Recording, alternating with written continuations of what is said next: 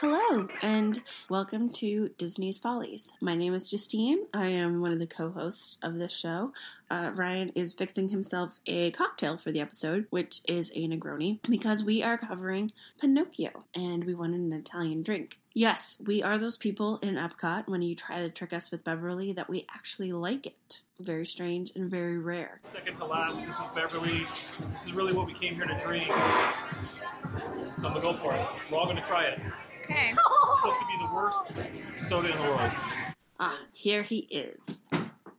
All I did was the intro. So, that's good. So far, Pinocchio. Yes. In the parks, you can find it in Disneyland. There's a kind of strange reference to it with the Storybook Canal, where you kind of exit into the... There's a model of Monstro's mouth, right. And right. I did not get to ride that ride when I was there. Did you? I'm sorry. We did do the Storybook Canal. It was actually quite beautiful because it was nighttime, and so all of the little models were illuminated, and it was really quite beautiful. But it is very tacitly connected to Pinocchio. Right, right. It's literally the only connection to Pinocchio is that you're going through the whale's mouth.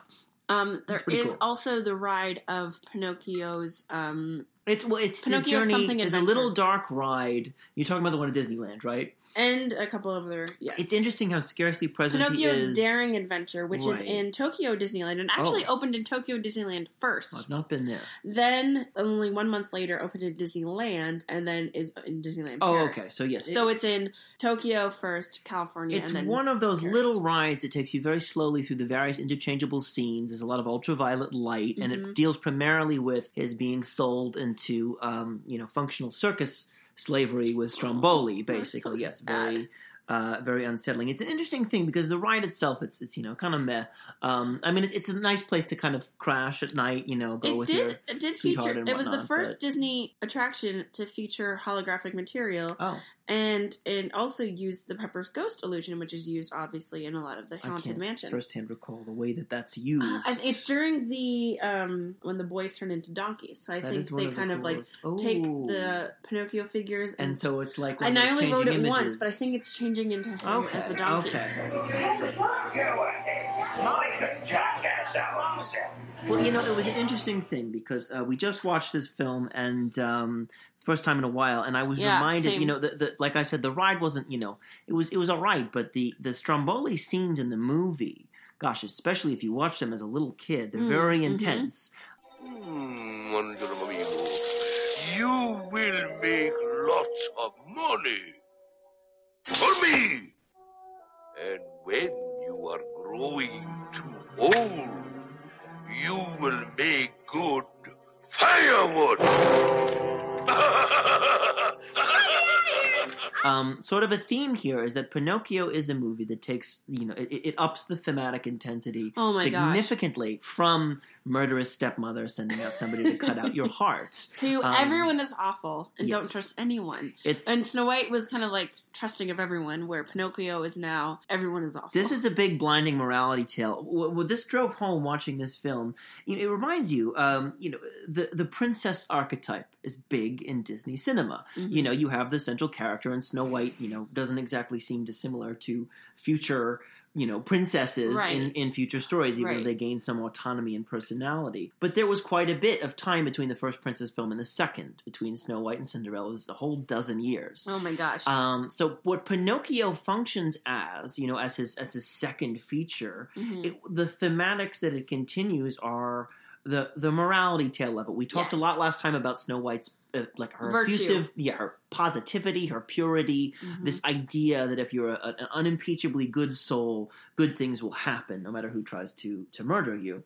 And Pinocchio kind of takes that to an almost crazed tilt. I love the movie because it's eccentric, it's unusual. Yes. There are dreamlike and surrealistic qualities to it, but it is all about, go to school, don't become an actor, don't smoke cigars, don't abuse candy consumption, don't lie even the slightest.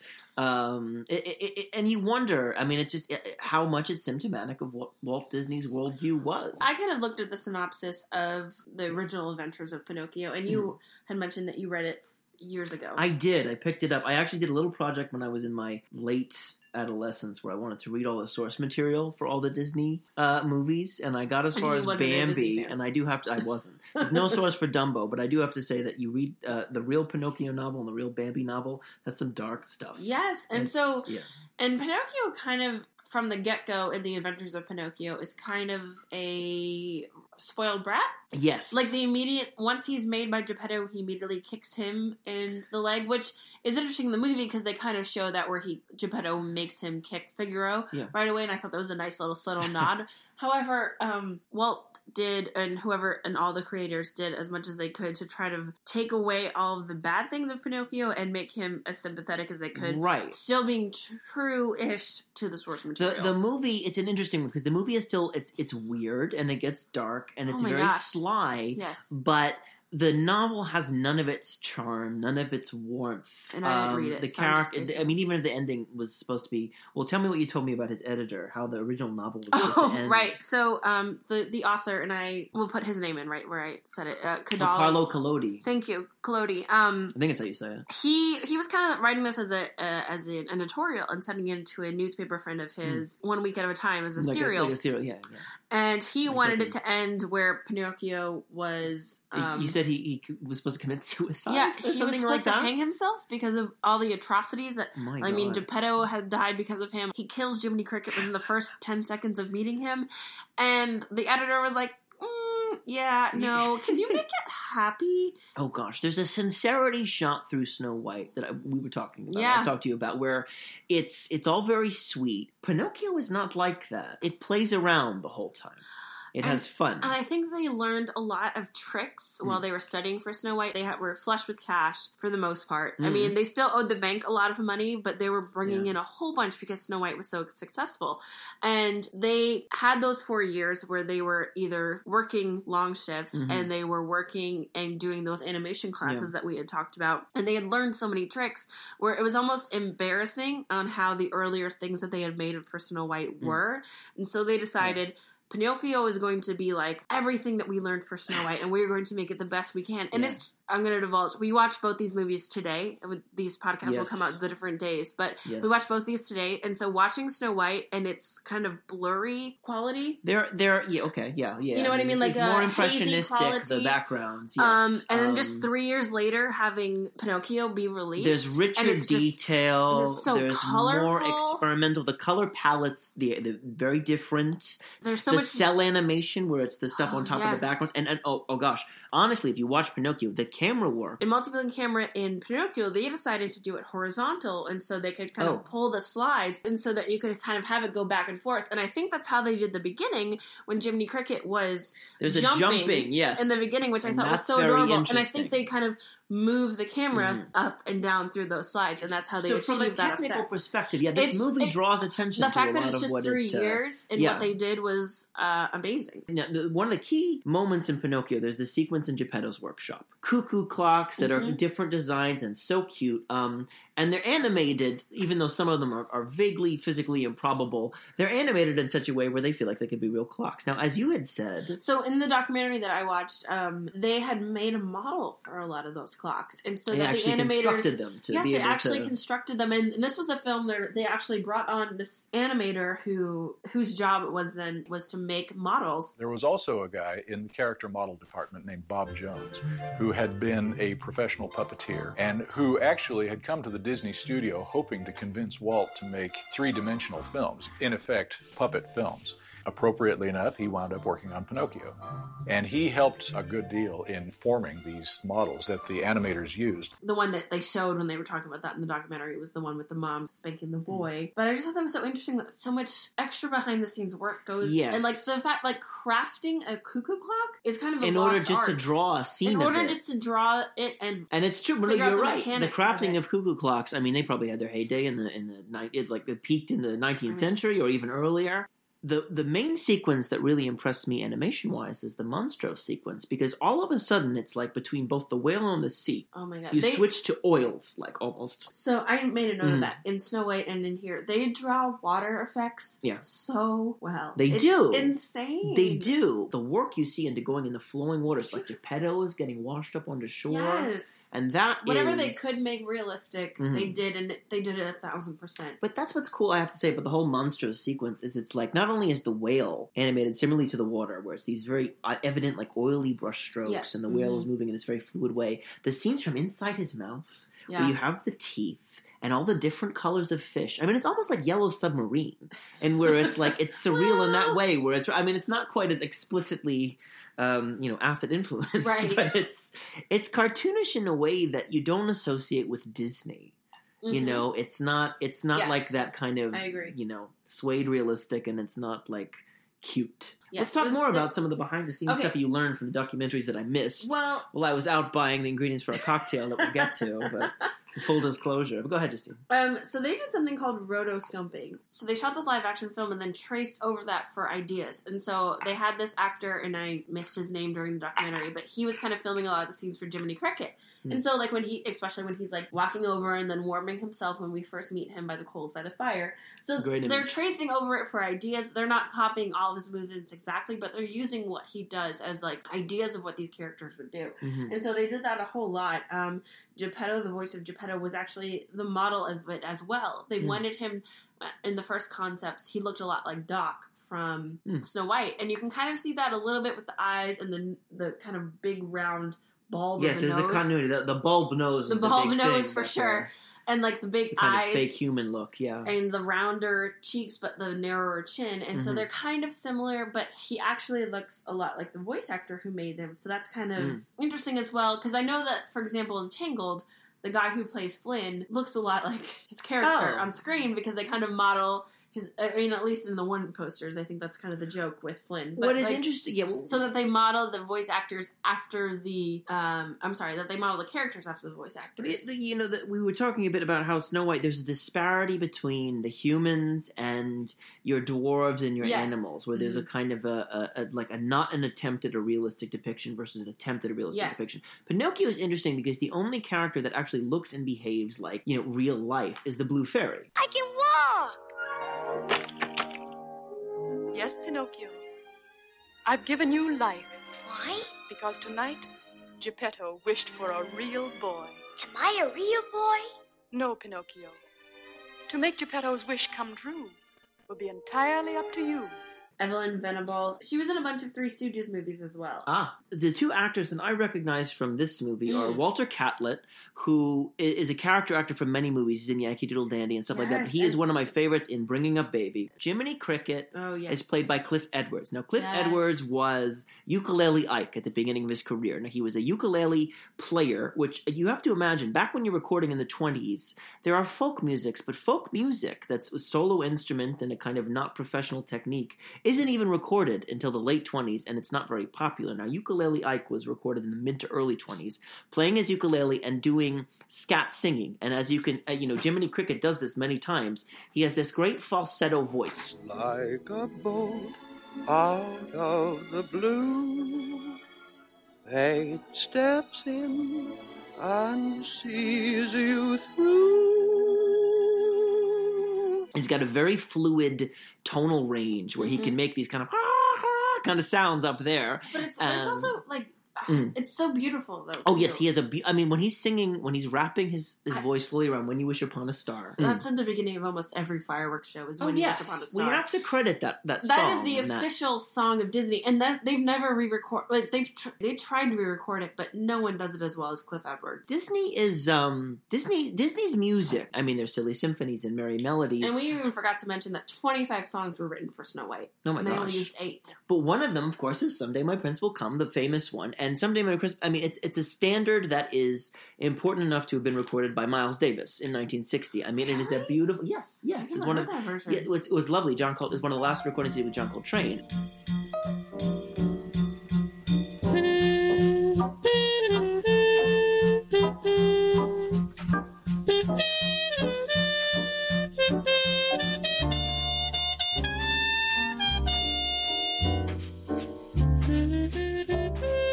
But, the golden age of songwriting is still happening concurrently with the beginning of the Disney films. You've got Cole Porter and Irving Berlin and all this being alive around this time, and writing these beautiful. Still had a little bit of jazz. Well, that's right. It's that beautiful mixture of jazz and classical stylings, like coming from the Gershwin brothers and all that. And so, When You Wish Upon a Star, I mean, one of the reasons it's probably so enduring is it is a beautiful singular melody. It literally makes me cry every time, and I tried to hide my tears because my sisters. Oh no! Don't hide them. Don't hide them. But every time, I wish I miss that with the Happily Ever After, because it starts off with Jiminy Cricket saying that and the fireworks show that Magic Kingdom had, and I just that song. How can you not it? Just is so heartwarming. In the standard Disney intro, that's the music. It's a snatch of that music, right? For every Disney and intro, it's when so it goes beautiful, over the kingdom, and it's so and the blue and the white. Yes, and it's so wonderful to think that, or it's so easy to remember Jiminy Cricket as such a wonderful character. Yes, however, which he is. Rewatching, he's kind of a shoddy conscience, because he wakes up late the first day. He's like, "Oh, you want to be an actor? Okay, I'll leave you alone."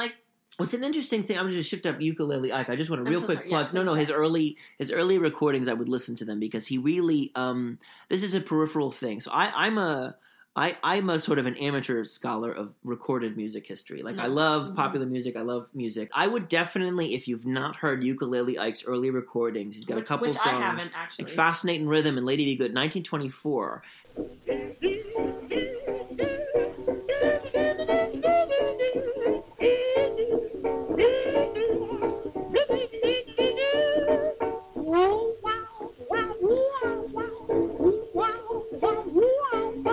There's a little rhythm, the pitter pats through my brain. So darn persistent, the day isn't distant, when it will drive me insane. Comes in the morning without any warning, and hangs around me all day.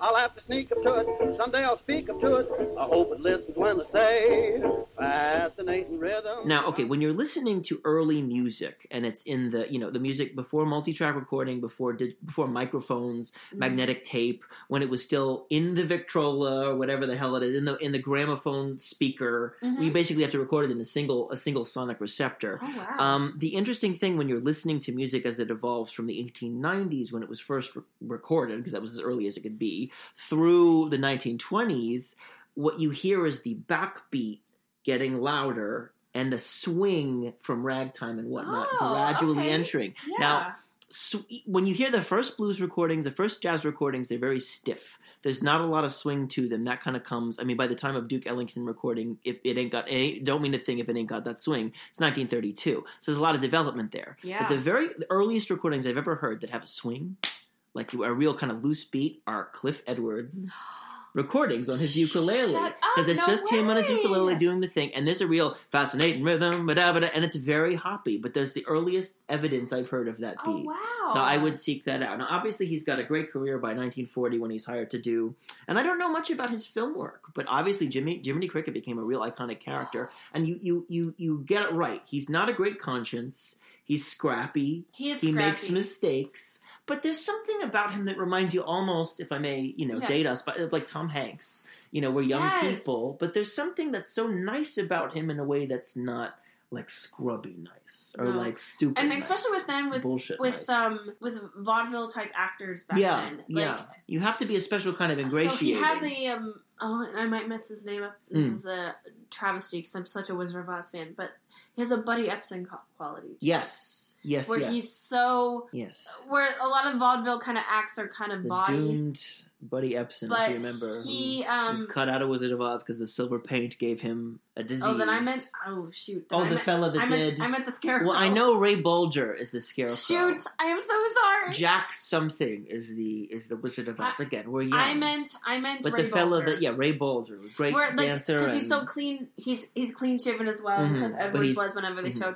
But he just kind of has a family vaudeville act, where sometimes that's not always the case when you are researching vaudeville acts. I'm talking about these characters that come on in this sweet way and at the same time have this loose and kind of scruffy quality to them, where they're a little bit more hangdog, and it makes them... I mean, the first time he meets the Blue Fairy, he's like, oh, hey, can I get a brand new tuxedo and outfit?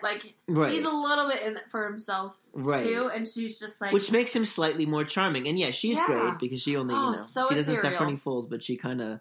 She kind of plays them the whole time. And I think, I mean, her hair is very similar to Snow White. It was a little bit longer. It was a little It had bit. the same kind of like, it went, and then there was a bob curl at the bottom. Mm-hmm. And then I forgot to mention this in the Snow White one, but I think the way that her makeup was applied, the Blue Fairy, in Snow White, they actually put actual makeup on her to make her look so lifelike. Yes. And I feel like because she was so see-through, Mm-hmm. for lack of a better word, They do make her the Blue transparent Fairy, in the movie. transparent, thank you.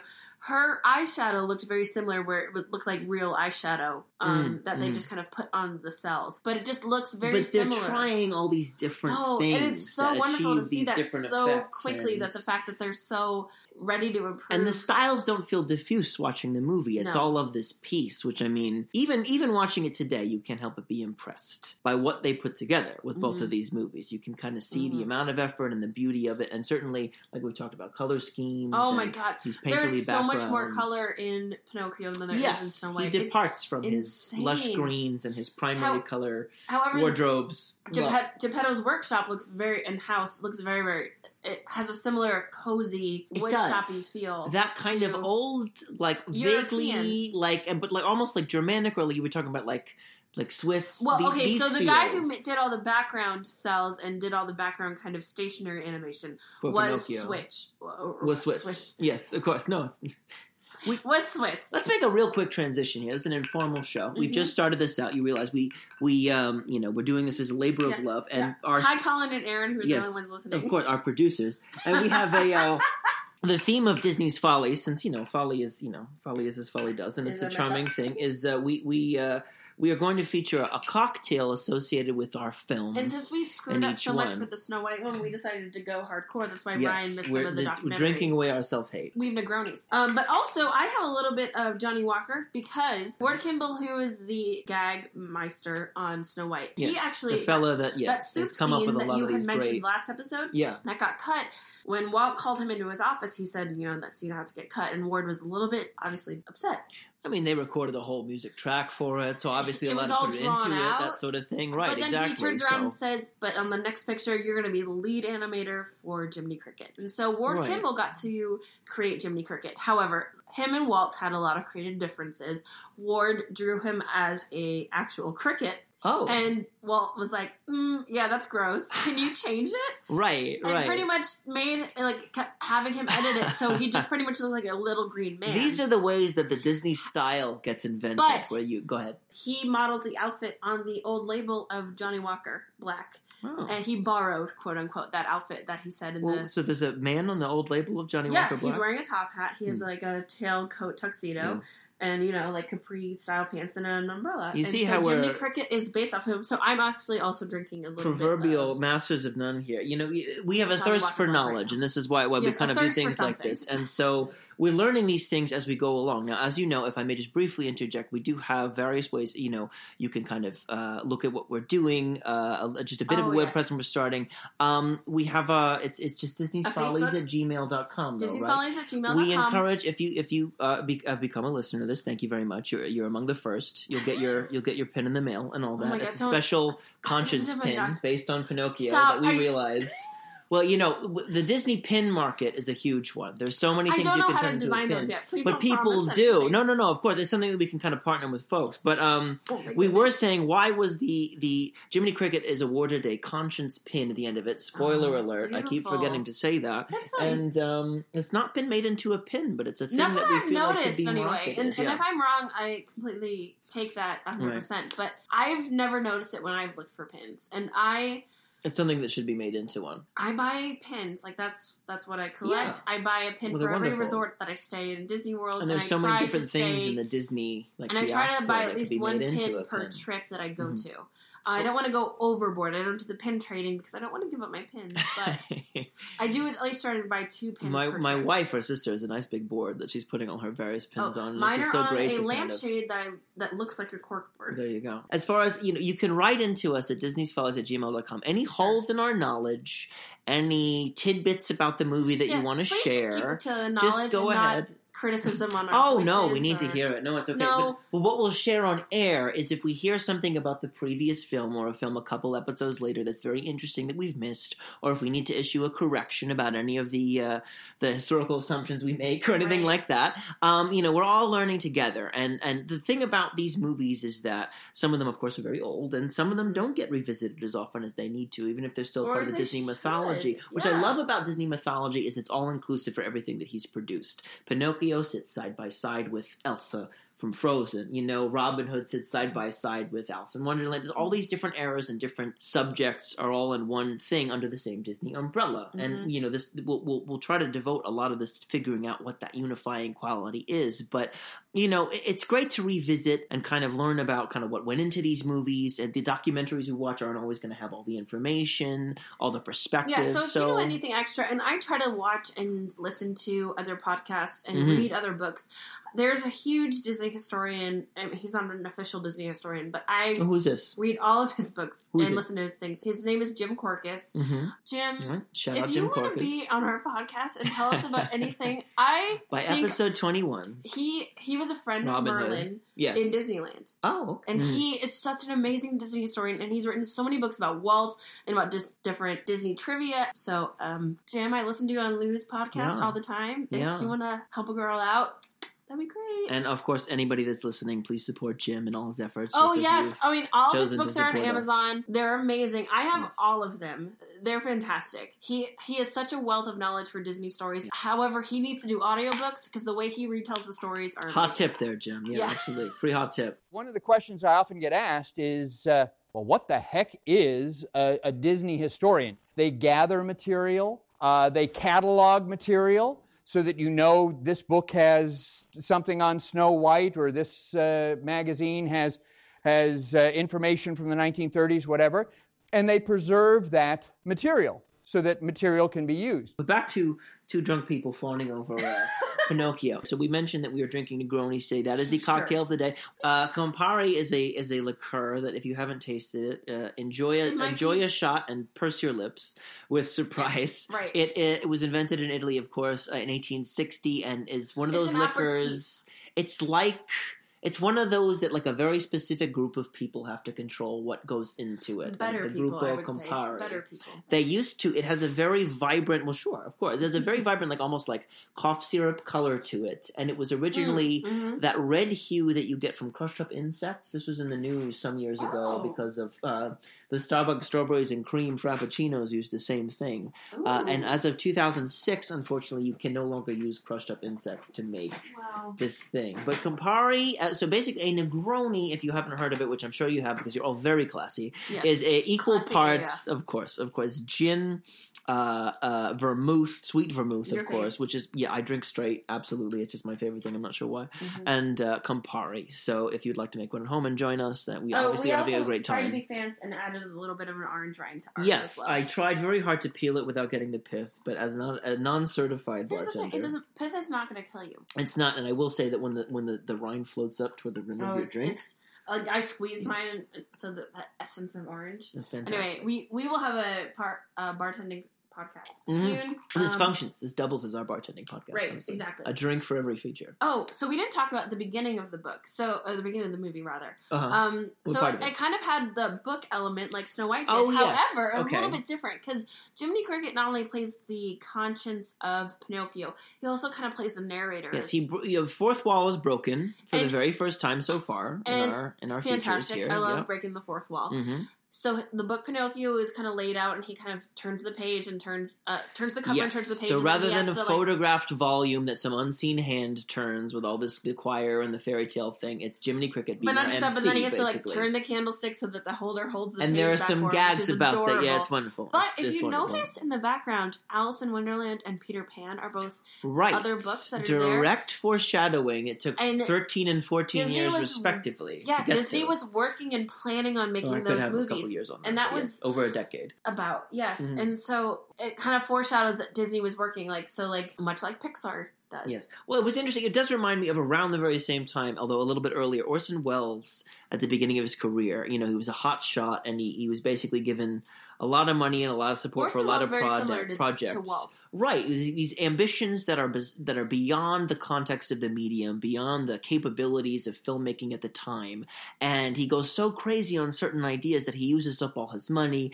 and worries all investors. Now, obviously, Walt Disney had Roy E. Disney, and because they were more of an independent partnership, Walt, as we all know, ended up fairly financially secure. Orson Welles, as many of you know that are film buffs, did not finish many of his projects. Gradually, his support eroded, and but it's similar to that insofar as it's like, well, I'm working on this project, and it ends up taking several years. It's very interesting to see the Peter Pan volume and the Alice in Wonderland volume, because if I'm not mistaken, I think my years are, I think it's 51 for Alice in Wonderland or around there, and like 53 for Peter Pan. Now, just imagine, that is a decade and if it's not change. that, I think it's 53 and 55. Can you imagine being Walt Disney and saying, I'm going to promise my, well, no, in many ways, I'm going to promise my audience these volumes in a sly wink, and then they don't come out until those kids are teenagers Alice in and Wonderland don't care and about Peter Disney Pan anymore. were also, and I'll have to check the dates, but so far, Snow White and Pinocchio were both fairy tales that were written in the 19th century. The mid 1800s to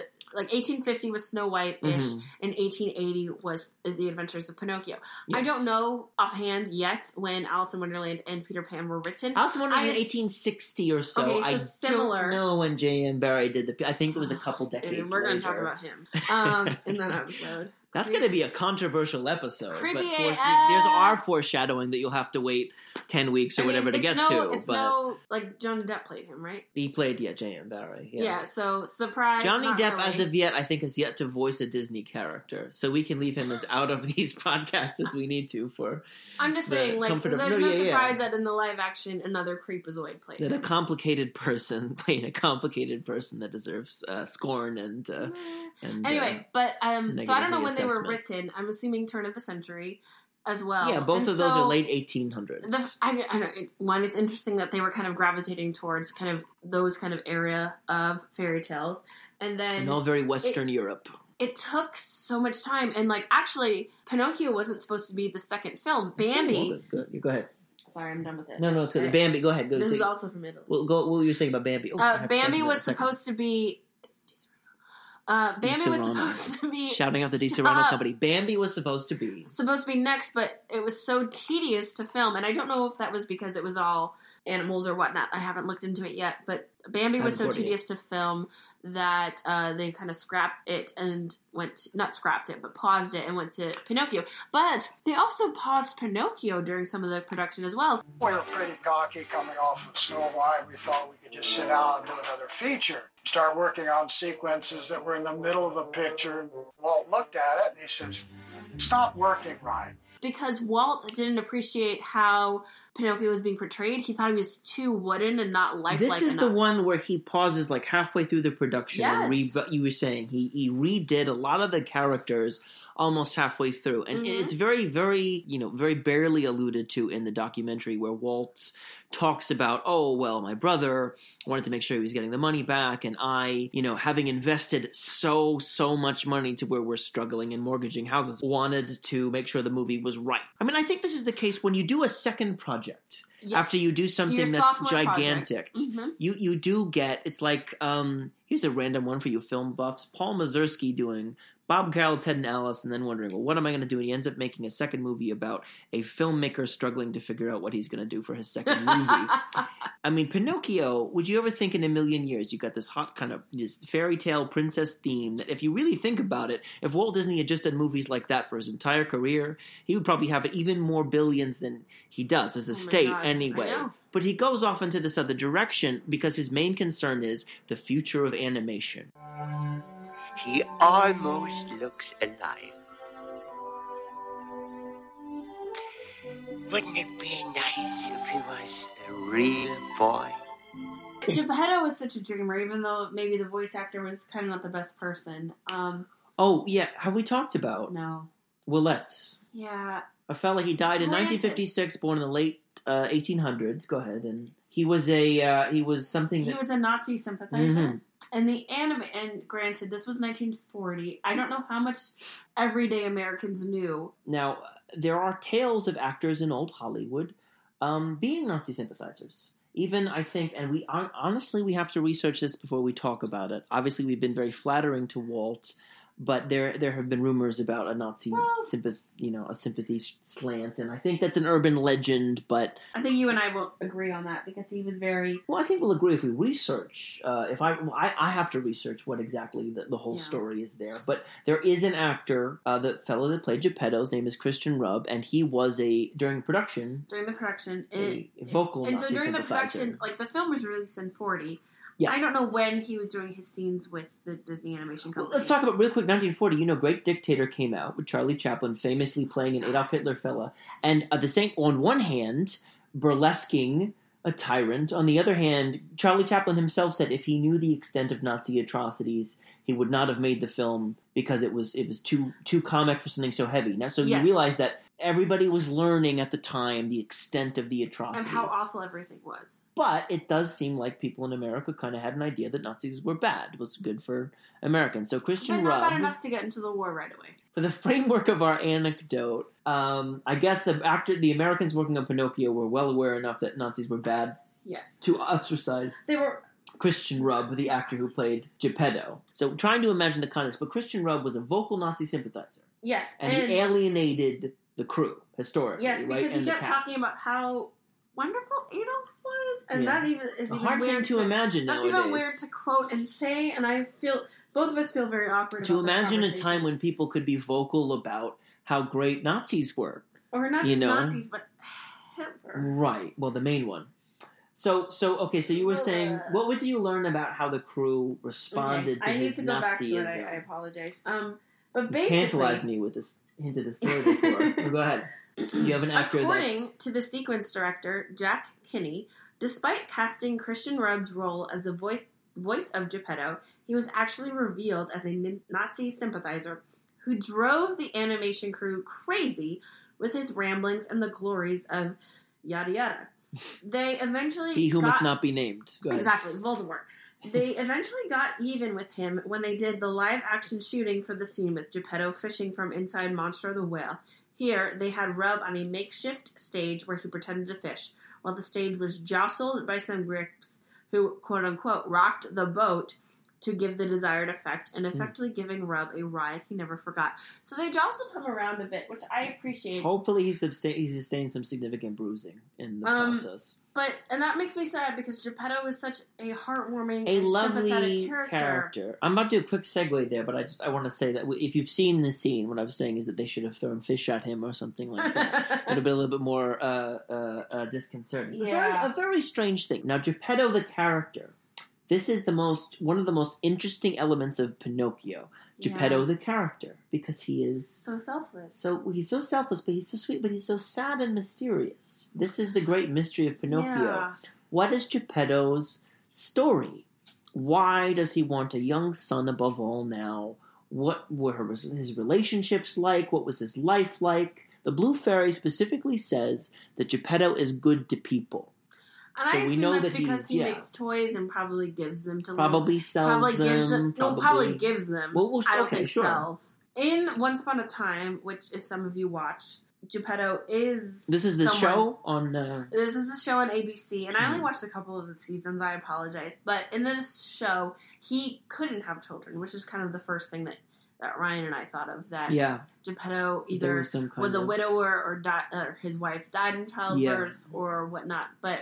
The great regret of his life, But something where the fact that he wasn't able to have children, that's why his one wish was to have a son. A boy, because it's clearly what he, we were talking about how Snow White will, not just the praying aspect, but wishing upon a star and her heart being consumed by her main desire. And Geppetto, we were curious about that with Snow White. And Snow White was praying. The religiosity of it is interesting, even though it's, we know that America gradually lost a certain wholesomeness. So but that may still have been part of the culture of the so time. much as wishing upon a star. He just happened to be kneeling and his hands folded. This continuous theme of sort of pleading the higher forces to grant you your greatest wish. And Geppetto's greatest wish is to have and the fact that it was granted because he was so good. Right. But I love that element of mystery in Pinocchio. It adds to the weirdness of it. Yeah, Pinocchio was so weird. But there is whether or not it's religious, because again, Snow White prays in Snow White. Geppetto just sort of goes to a star and He wishes. he kneels down. But the morality aspect of Pinocchio is the most interesting thing. This movie, okay. And I know this book, offended Ryan, so he's going to go off on this one for sure. Oh, the effects of warning against being an actor. both just it's not about us. It's about Disney. No, but it's both not of us, both of in a sense, but it can't help it be. But both of us. I actually met Justine in a middle school theater class. Yes. I met her before I met my wife, her sister, who was in Younger. the technical side. Both Justine and I were on the stage. I've done a very very sporadic professional theater work. No, but you I do am, wonderful work. Well, I appreciate that, but I've been very sporadic work professionally, and I'm of course jealous of my friends that have. I have a friend or two that's been on Law and Order, or as a stage manager for the live Christmas Story and Sound of Music and stuff, and so we are glad we're not our less successful friends, but obviously we are actors who feel spit out by that life as if we came out of a whale. Yes, but we can appreciate it. Her mother was actually the theater teacher, and not just that, my mother was actually a theater major when she went to college. And she did mime troupe, and she did all kinds of shows, and she is a great theater scholar She's and a wonderful film buff. singer. So we both come from a sort of a theatrical place, so we can appreciate, when you talk about the actor's life, we feel implicated. What does an actor want with a conscience anyway? Yeah. And Pinocchio's interesting because we got stabbed in the heart a little bit because it's so anti-actor's life. So the original book is a strict morality tale. Pinocchio is, and you were right about this, he's essentially an asshole. He's a belligerent. I'm sorry. He's wayward, and he gets comeuppance. However, I mean, the author wanted them to commit suicide. He's also an 8-year-old boy. Yes, so you can kind of say it's bound to parenting and all that, but it's still, there's the same theme in the movie. If you watch Pinocchio, this might hit you, especially as an adult. It's about, okay, don't lie, don't be a bad guy, and you'll become a real human. Do you want to know a true story for a second? Oh, yeah, sure. So I went to a Hot Topic when we moved here, and I bought a shirt that said Boys Lie, and it had Pinocchio on it, and his nose was a little bit bigger. My mother did not like the implication. Me at 13 did not know what she was talking about, and made me return it, and I was so pissed because I was like, but it's true, Mom. And she's like, that being the case, you can't wear that shirt. And I didn't know about the boys lying and his nose growing. Thing. Anyway, let me try to unite all these threads. I had to return it really quick. What a tragic story. What a tragic story.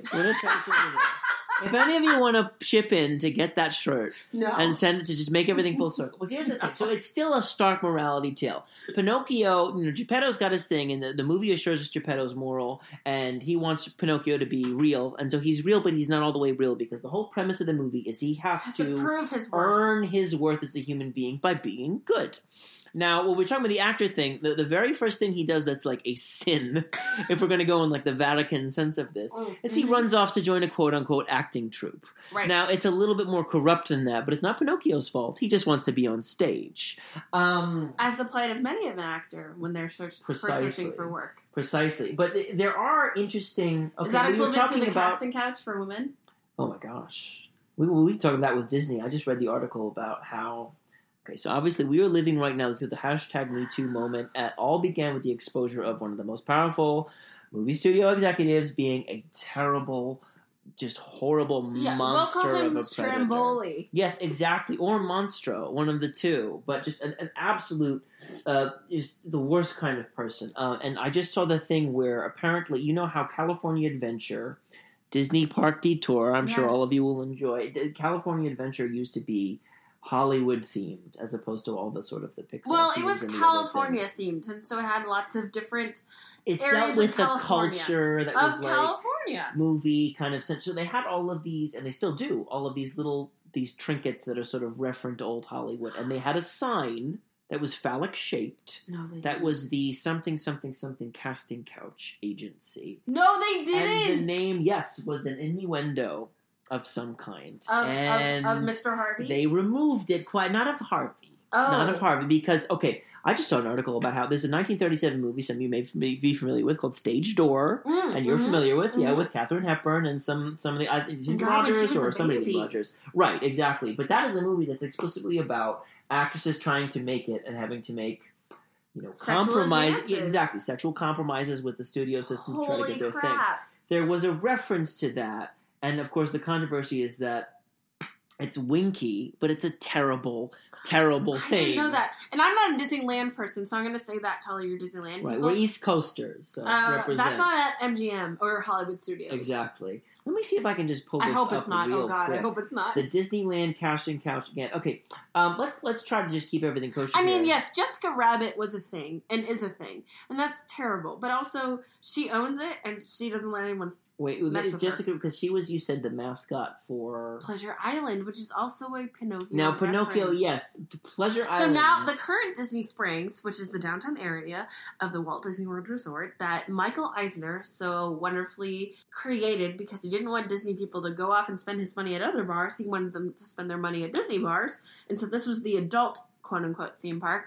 And Jessica Rabbit, with her little pinup girl leg kicking up in the sky sign, was the mascot. Unambiguously sexualized Jessica Rabbit was the mascot of Pleasure Island, so aptly named. However, Pleasure Island is a reference to the island that Pinocchio and his quote-unquote jackass friends get sent to get turned into donkeys. Yes. That it's being the same one. Hell Slant Purgatory. And I forget his name. What is his name? Do you remember? The fellow that takes him to Pleasure Island? No. The other donkey boy that... Oh, Lampwick. Lampwick. So Lampwick Julian actually Donkey Boy. looked like the animator that drew him. So what's fantastic, and he drew it as himself. That's not flattering. Almost. Well, he drew it as himself. Okay, so he kind of like faced himself as a mirror and Mm-hmm. was like, oh, this is how I look when I'm doing this, and like cocked up his eyebrow and whatnot. And so that scene where they're playing pool, you have the Lampwick animator doing his shtick and doing his amazing animation. You have whoever is doing Pinocchio's animation doing his kind of copying Lampwick. And then you have Jiminy, which is by Ward Kimball, who's trying to stop both these boys. And it's just a tour de... these different animators in moral war with each other. Yes, it's a tour de force of a scene. And yes. in the documentary that we watched about the making of Pinocchio, it almost refers to this as a Hitchcock-like scene where Lampwick suddenly has his ears and then is scared, and then Pinocchio sees the beer and then turns it away. How do you ever expect to be a real boy? What's he think I look like? A jackass? You sure do. Hey, you laugh like a donkey. Did that come out of me? Oh. Huh? What's going on? I've been double-crossed! Help! Help! It's a beautifully staged scene. But it's a beautifully scary scene. Unsettling, too. Especially if you're a child. And that's one thing that really... Especially if you're a child. Everything from Stromboli on... Can I say, real quick, Yes, I'm going to show my sister-in-law a Disneyland sanctioned palace as I talk more about the Philip A. Couch casting. Shut up! It's real. In real time. We're learning about these. Yes, it's terrible. You can see oh why my they... God! Okay. You guys, it's awful. It's like an upside-down palm tree. Many of you probably... So the interesting thing about Pinocchio getting wayward, you have all these... I actually wondered... Now, the movie M came out significantly before. The movie M is it's Peter Lorre playing a child murderer and kidnapper. I did want to talk about this, too. Well, what's interesting is, Pinocchio gets led astray by a bunch of skeezy older men. My sister-in-law is raising her hand. Yes, okay, so Christine. I listened to a murder podcast that I'm sure a lot of you listen to called Those My are Hair popular, Murder, aren't they? because it's a Because of the one. and no, but this one is the best. However, there is such a freaking... What's the name of the podcast? My Favorite Murder with Karen Kilgariff and Jordan Hardstark. So, there's so many missing boys. There's so many missing boys that a lot of time, like, that's why John Wayne Gacy got...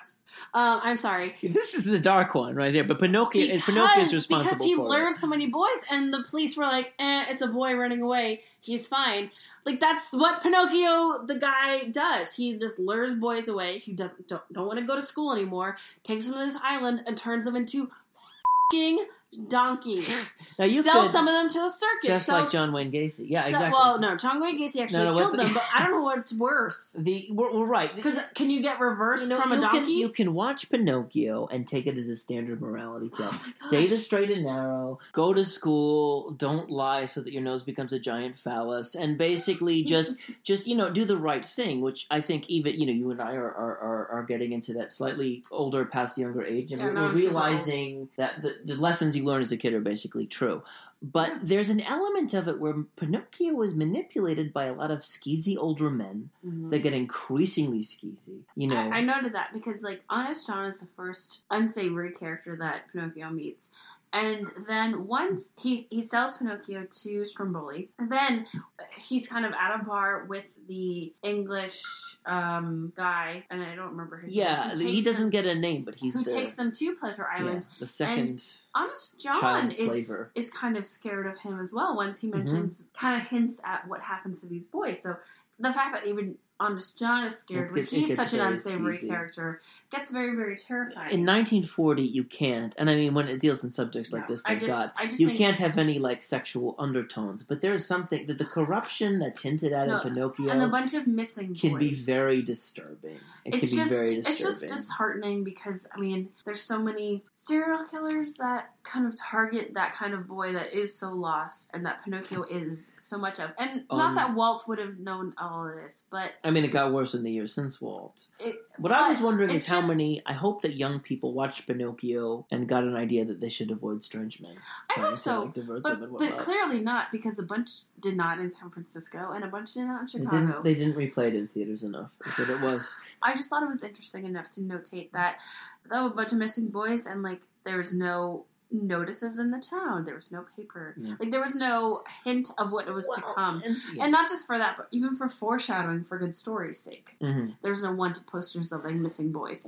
But the fact that there's so many, like, missing boys that go, like, no, they just ran away. They just didn't care for your bullshit anymore is kind of problematic. And the fact that it maybe started because of Pinocchio is also maybe bad. I doubt Pinocchio was responsible for any child abduction Pinocchio epidemics. himself was not. We're reaching that point where we need to sort of... I think we've covered a great deal, and I hope you all feel enlightened. And if we've missed anything, please write to us. But please, yes, okay. All the underwater scenes that they did with Maestro. Those wonderful underwater scenes. So the creators of The Little Mermaid actually contacted them to see how they could make their underwater scenes so realistic. Wow. Because theirs were so much. And I thought that was so interesting. Let's admit, you have the undulating visuals. Apparently Little Mermaid was the first movie I ever saw. 89 and the first movie my mom saw was apparently a re-release of Snow White, which I wish we'd known 5 hours ago, but whatever, Mom, thanks. Well, it's a lost memory, apparently. But so you saw Little Mermaid, and go ahead. Apparently, but like the creators of Little Mermaid asked the Pinocchio creators that were still alive how they did all those underwater scenes because they looked so realistic. I mean, I wonder too. Yeah, I mean, again, it's the undulating visuals with the waves of the water. Yeah. Pinocchio has this aquatic... It's like a filter on the voice actor's voice. And like I said earlier in the podcast, they well do before water so Iron well. Man. Yes. They do rain so well. They do water so well. The color palette switches to this beautiful turquoise and purple. And they even did it so well in Snow White. They just even perfected it so much more. Right. And also, Pinocchio's father/creator is so forgiving. Yes. So forgiving. Hey, Father! Father! Don't bother me now, Pinocchio! Pinocchio! Father! Pinocchio! My son! Hey, Father! Here I am! Huh? Oh, yes! Pinocchio! My, I'm so happy to see you! Me too, Father! Figaro! Oh, Figaro! Cleo! Oh, Cleo! You're here too! Yes! We are all together again! The fact that he ran away, but he still welcomes him with open arms is very refreshing, and I hope that many people feel lost, maybe turn to people in your life that were old to you. Carpenters with Italian accents, without Nazi sympathy. No, just turn to adults that maybe were helpful to you in the past. But Pinocchio is a strange one. You know, the morality is unambiguous and universal, but it's this parable about this marionette that goes away from this geriatric, possibly vaguely senile Italian father. Under what? No, I mean, no disparagement on Geppetto, but I mean, it's a strange one. He was agile enough to make a f***ing marionette. All I'm saying, Justine, is that at a certain point we are going to crave... Because we have many episodes to go through before we get to a normal Disney movie again after Bambi. Oh my God, yes. We are going to crave the strangeness of Pinocchio, but also the coherence and the good morals and all that. And the beautiful fairies. It's time for us, though, to rate it and to say goodbye to Radio Land, Podcast Land. Goodbye, the internet. So we're going to rate this one out of... Well, do you want to go first? No, what are we rating it out of? We're rating it out of Wooden Boys.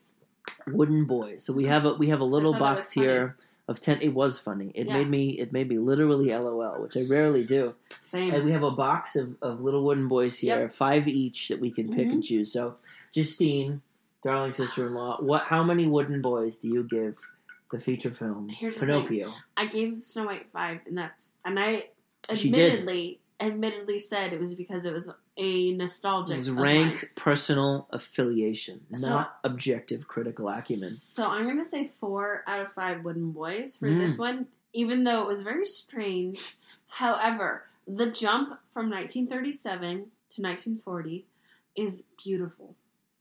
And credit where due. It just, even though, and then the only reason it's not 5 is because Pinocchio was so, like, you can't freaking learn your lesson. Hi, Billy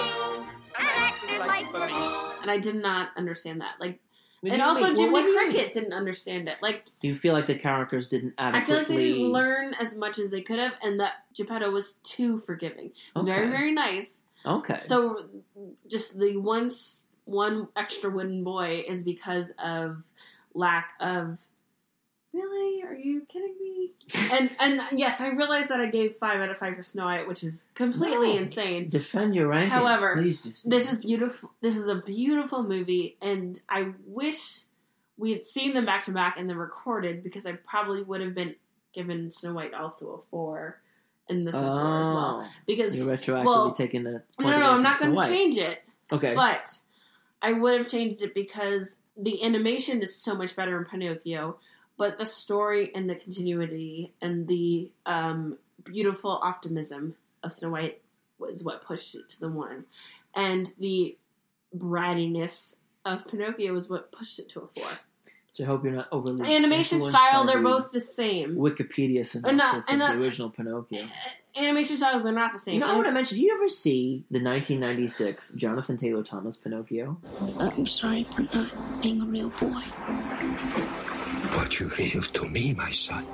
No, because it freaked me out. Based a little bit more on the cover was like holographic. Where, it's like, a horrifying movie. Oh my god! You've got and, like, Martin Landau. I like JGG as much as the next girl. However, that movie scared me. He will soon play a significant part in Disney mythology. Oh, he will. It's so funny. Anyway, so basically, animation style is way better in Pinocchio, but story wise, it's a little bit less. It's so funny that you're saying this, because I am compelled. I thought that Pinocchio, being stranger, being more ambitious, having more depth of character, I love Pinocchio. It's one of my very favorite Disneys. I had said it many times before we even put it on, and it was just reinforced. I give Pinocchio 5 out of 5 wooden boys. One of the few 5s I'll probably allot in the course of this whole thing. I will always go up, and he'll go...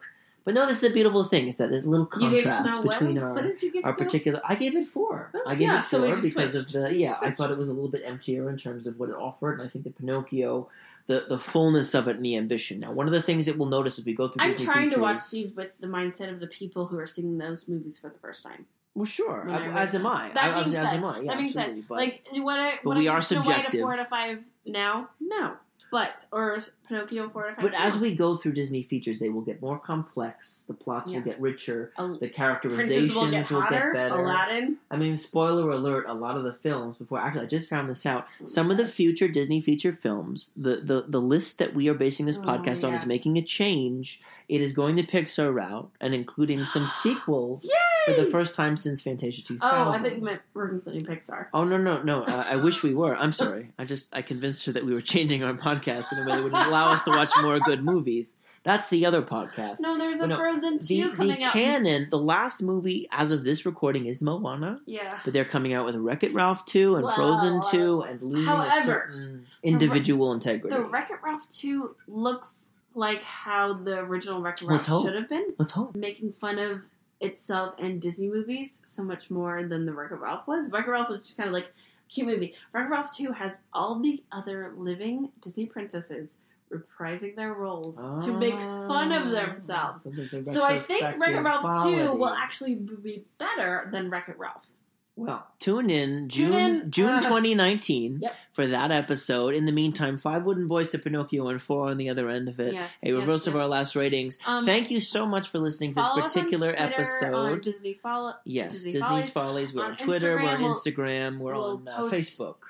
We'll try to post some stills of information that we found. Interesting and interactive Instagram, for you. If you want to comment and have a discussion about our episodes, just pay attention. Disney and Follies. Be involved if you want to email us, hopefully only good things. Please limit the bad things, or at least try to constructively email us. Oh, absolutely. We'll take everything with as it is. We'll use it constructively. Go ahead. We did record 2 today, and it was a long day and a long holiday. Thank you for spending Boxing Day with us, even if you're listening to it in March and April, respectively. Okay. We promise to probably only do 1 episode a day that we record from now on. Yeah, just to keep it, just so we have the integrity of the movie preserved. But until next time, may all the wishes that you pray at night on your bed to whatever god or star you choose to come true.